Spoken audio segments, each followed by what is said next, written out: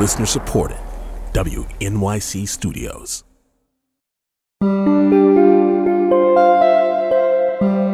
It's Politics with Amy Walter on The Takeaway. We hope you had a restful holiday. One of the most enduring tales Americans tell themselves is that America is the land of great economic opportunity, where anyone who wants it can make it into the middle class.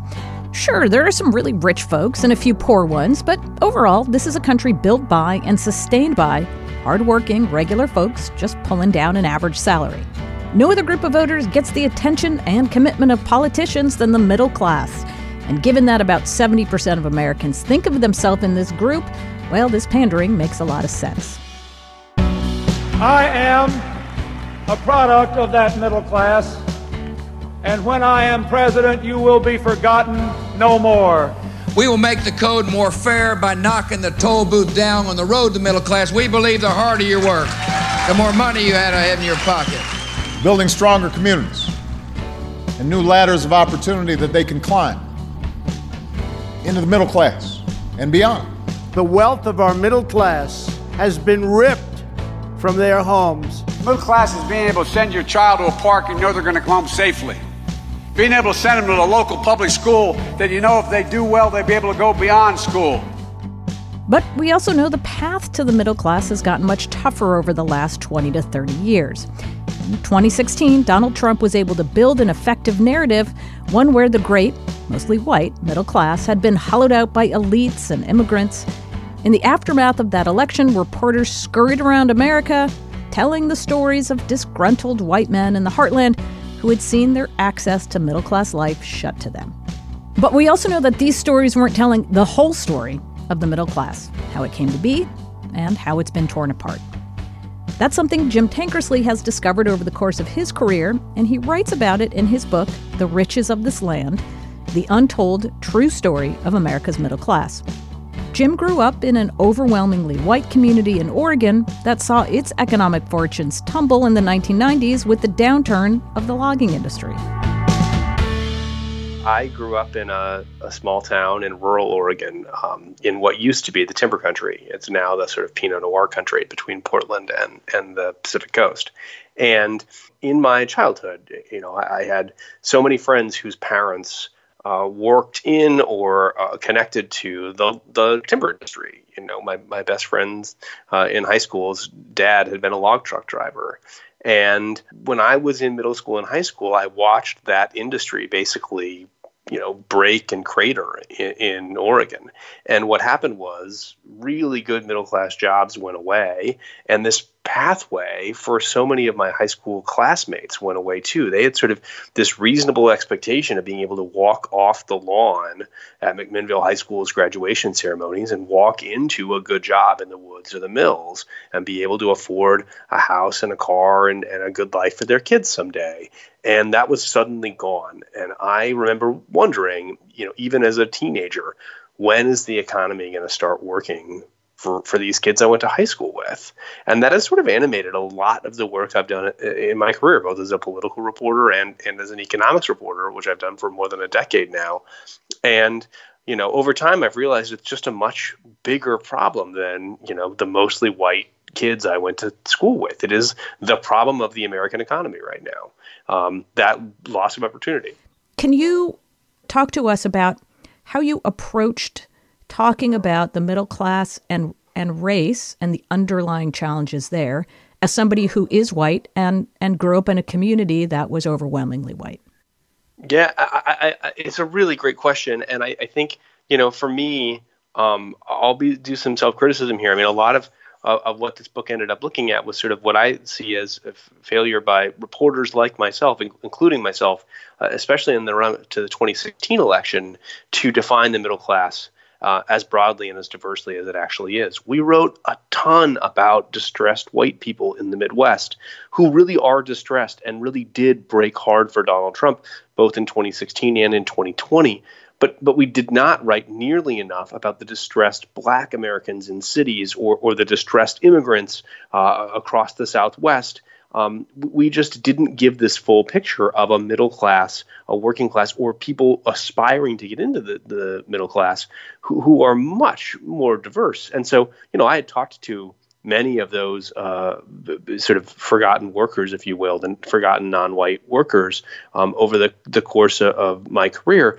But it wasn't really until looking back on just how much I wrote about white workers in 2016 that I could start piecing together, like, hey, we were giving the country a misleading picture, which I think is dangerous. I think we gave white workers the idea that they were toiling alone in this middle class malaise, and worse than that, that the other workers weren't necessarily part of the solution, that they were actually part of the problem. And so it allowed, I think, this lie that, immigrants have bankrupted the American middle class, or that, black workers are taking jobs from white workers. It allowed those lies to fester and grow, and they're not true. And so, part of writing the book was to set that straight. And in fact, to talk about just how much of the success of the white working class, the white middle class, is wrapped up in the success of the non-white middle class.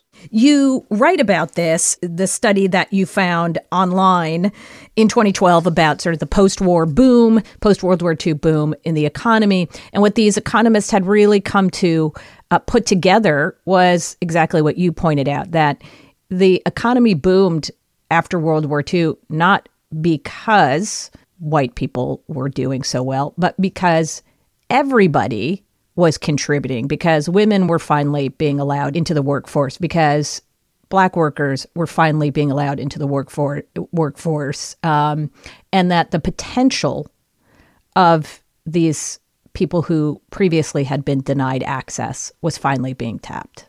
I was working for National Journal magazine in DC at the time that I discovered that paper. And it was early on when I was writing about economics. So I was trying to do the thing when you're new to a beat where you just read everything. So I would go home at night, or I'd sit at my desk during the day between calls from sources and just read as many papers as possible. And the one that you just mentioned was really dry, had a really dry title, The Allocation of Talent and U.S. Economic Growth. It did not seem like the sort of paper that would change your life. But I was reading it, I was like, oh my God, this is a revolution. This is a completely different way of thinking about this story that we've all been told about how the economy actually boomed in this golden era after World War II. And the argument was basically that until, the civil rights era, basically, or at least starting, in the run up from the actual war and its aftermath, but then cresting in the civil rights era, the United States economy had been really restricted to basically white men at the top most skilled positions. 95% of all doctors and lawyers in 1960 are white men. But through the tearing down of the social and economic barriers that were keeping women and black men and others out of those jobs, the economy didn't just sort of create more fairness and opportunity for those workers who'd been shut out for centuries. It actually made the whole economy work better. It's like finally deciding that you could allow left-handed players on your baseball team, and suddenly you realize that you're better off when you have left-handed pitchers. It was this revelation, and it's so intuitive, and yet no one had put it together. And this was an empirical paper with lots of regression analyses and things that economics nerds like. But it really sort of changed the way that I looked at my job, and it ended up becoming the backbone of the argument in the book. Both in politics reporting and economics reporting, we still continue to be driven by the narrative of the post-World War II era, right? It was a time where everybody got along. We had bipartisanship, and Congress worked, and everybody had jobs, and everybody had cars, and beautiful suburbs were coming up all across America that were affordable. And you could go to college for $5 and all of this. And yet, at the same time, we know that built into much of the legislation that made these lives possible was discrimination, and specifically discrimination against black people, whether it was the GI Bill, whether it was things that were put together, legislation put forward during the New Deal. And so this sort of glamorous post-World War II era, it was never what it really could have been or should have been. Yes, no, absolutely. This is actually something that I love about America, that so many people have a hard time reflecting in our politics now. We have a lot of contradictions in our history. It is both true that the post-World War II era was a really great time, the best time in our history, or I would argue almost in human history, for the growth of a robust middle class. And also true that it was so much harder to get into that middle class if you were black. Was so much harder to get into that middle class if you were an immigrant. And we made it easier. We have not made it as easy as it is for a white person, nowhere close. But we made it a little bit easier, and that little bit easier absolutely changed the face of the economy. It truly was this secret engine of our growth.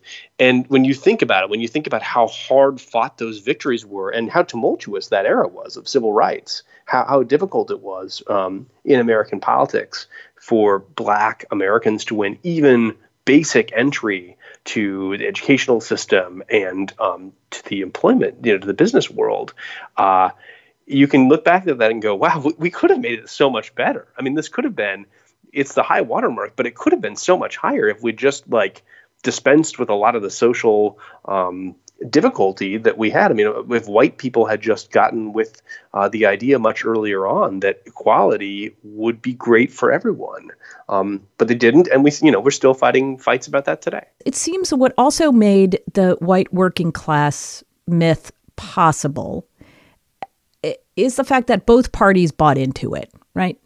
Neither party was really pushing to make these things less discriminatory. And it wasn't until the Democratic Party became the party of civil rights that we really saw this focus on the white working class as somehow distinct.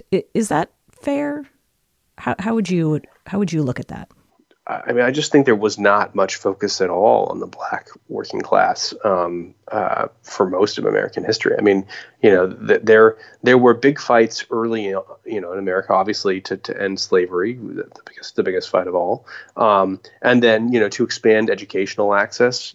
At the turn of the century, coming into the 20th century, a lot of states, made it very, very difficult still to educate Black children. Even just up through high school, that was a breakthrough in the early 20th century, and then colleges, of course, took a lot more to desegregate them. And I think it's just been such an entrenched, ingrained way of governing America. I mean, it is easy, as I argued this in the book, but I think it's pretty non-controversial. It's really easy to run on platforms of I'm going to make your life a little bit better than this other, group, which, by the way, is holding you back. I mean, I think, politicians from both parties over the course of several centuries have had real success in telling one group of distressed workers that its problems were another group of distressed workers, while just sort of leaving out the fact that the, white men who were in charge of the country were the ones benefiting from all that squabbling between workers, in the middle at the bottom.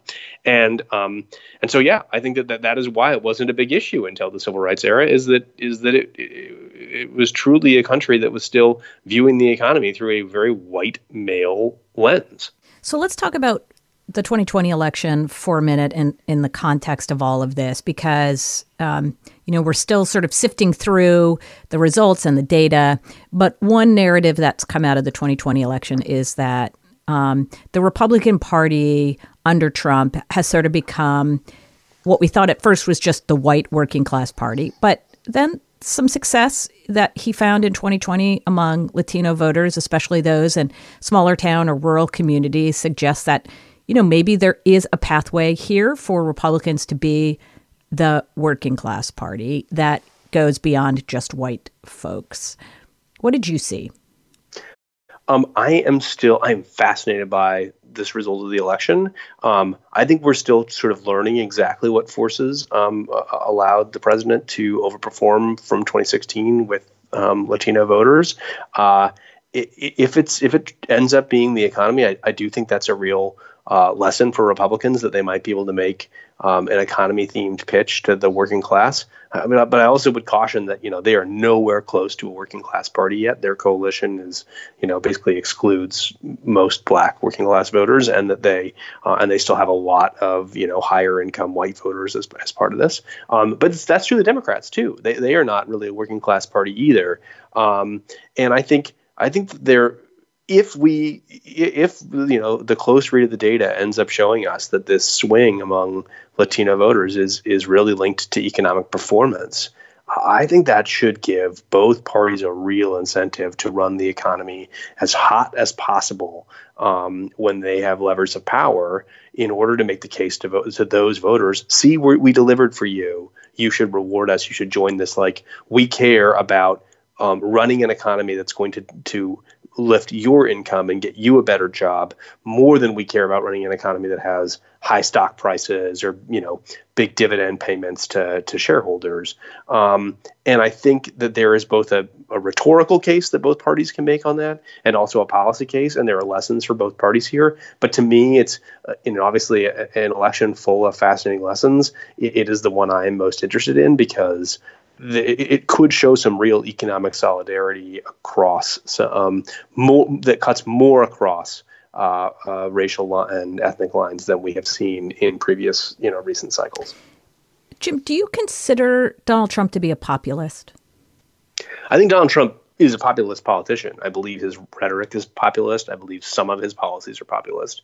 I think he also he is sort of a he's a populist in the sense that he identifies villains and aggressively and relentlessly tells his supporters that those elite villains, have made life worse for them.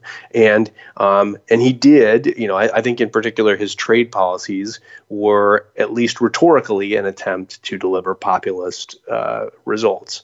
I don't think his tax policies are populist. I think he had a very, mainstream Reagan-esque Republican trickle-down tax policy and I think he could have. One of the interesting counterfactuals of the Trump era, his tax cuts ended up being not very popular. He was very popular on the economy, even though a lot of his economic policies were not very popular. His tax cuts were. Yeah, I mean, that's sort of the thing that I was trying to get at too, Jim, which is his rhetoric certainly populist, but even on trade, yes, there were the tariffs on China, but he came in as a candidate saying he was literally going to blow them up, like NAFTA was going to be gone.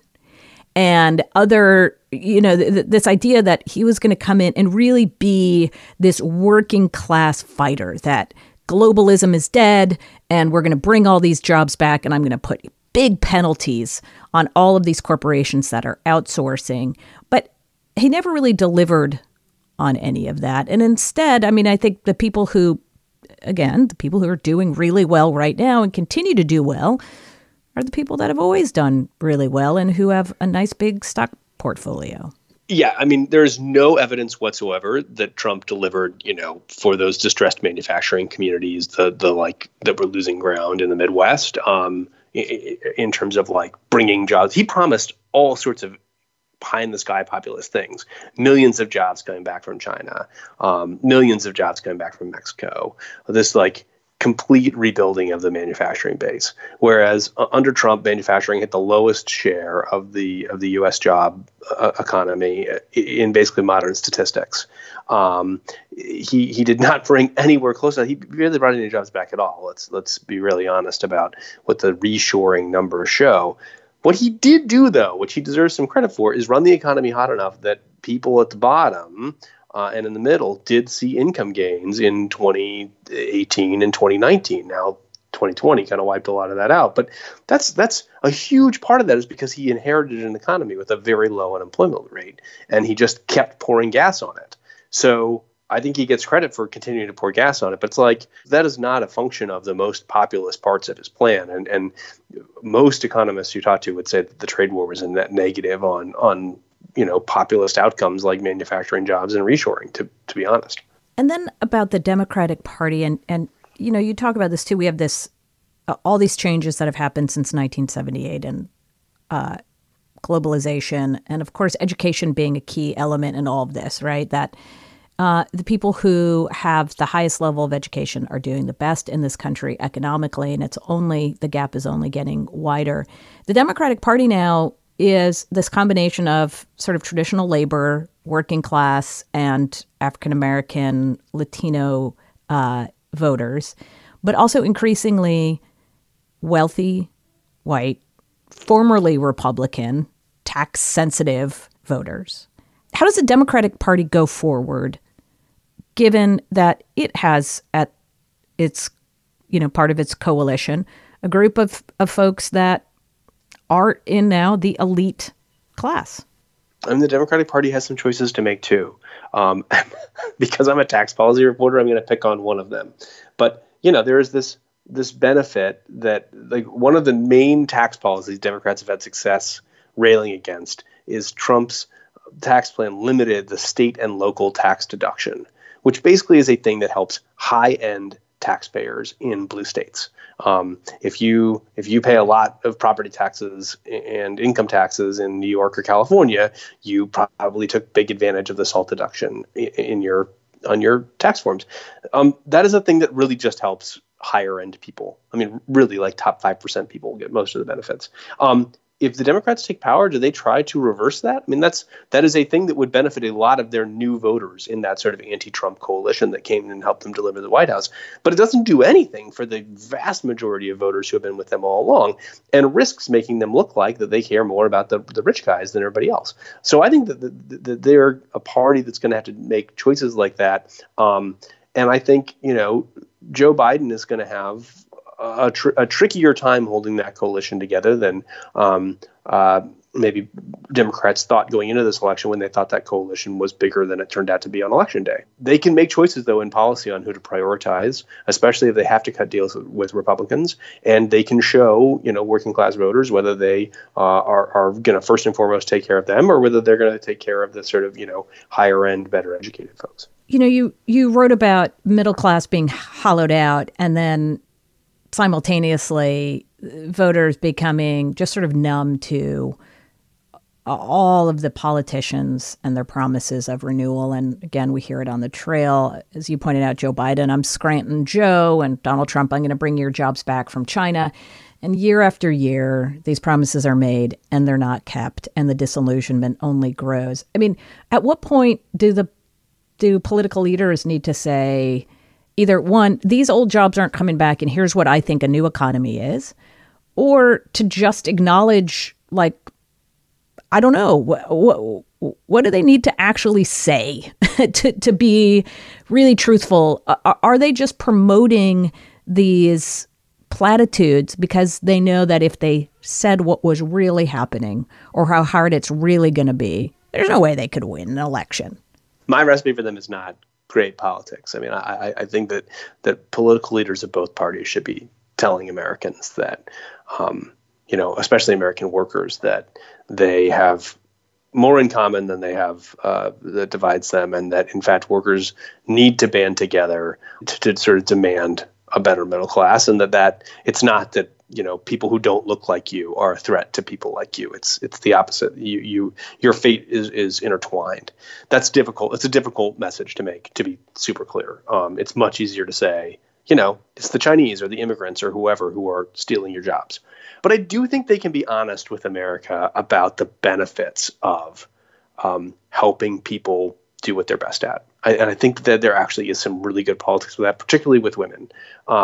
Women understand how much harder it is for them to succeed in the labor market in the United States than it is for comparably educated men. It just is. And the polling shows us, and, so many conversations that I have with women across the country, recognize this. And I think recognizing it and addressing it is good politics. And whichever party wants to pursue that, and you can pursue that in a bunch of different ways, depending on your economic philosophy. But I think just making that clear that, hey, we are going to be a party that finally equalizes that opportunity is a winning message, and something that should not be that controversial, although I, of course, know that it is.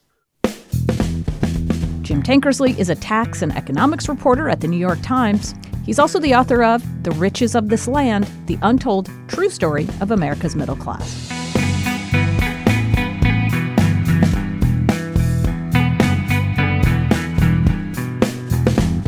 That's all for us today. Our senior producer is Amber Hall. Our associate producers are Patricia Jacob and Meg Dalton. Polly Arungu is our digital editor. David Gable is our executive assistant. Jake Cowett is our director and sound designer. Debbie Daughtry is our board op. Vince Fairchild is our board op and engineer. Our executive producer is Lee Hill. And of course, you can call us anytime at 877-8MY-TAKE or send us a tweet. I'm at Amy E. Walter. The show is At The Takeaway. Thanks so much for listening. It's Politics with Amy Walter on The Takeaway.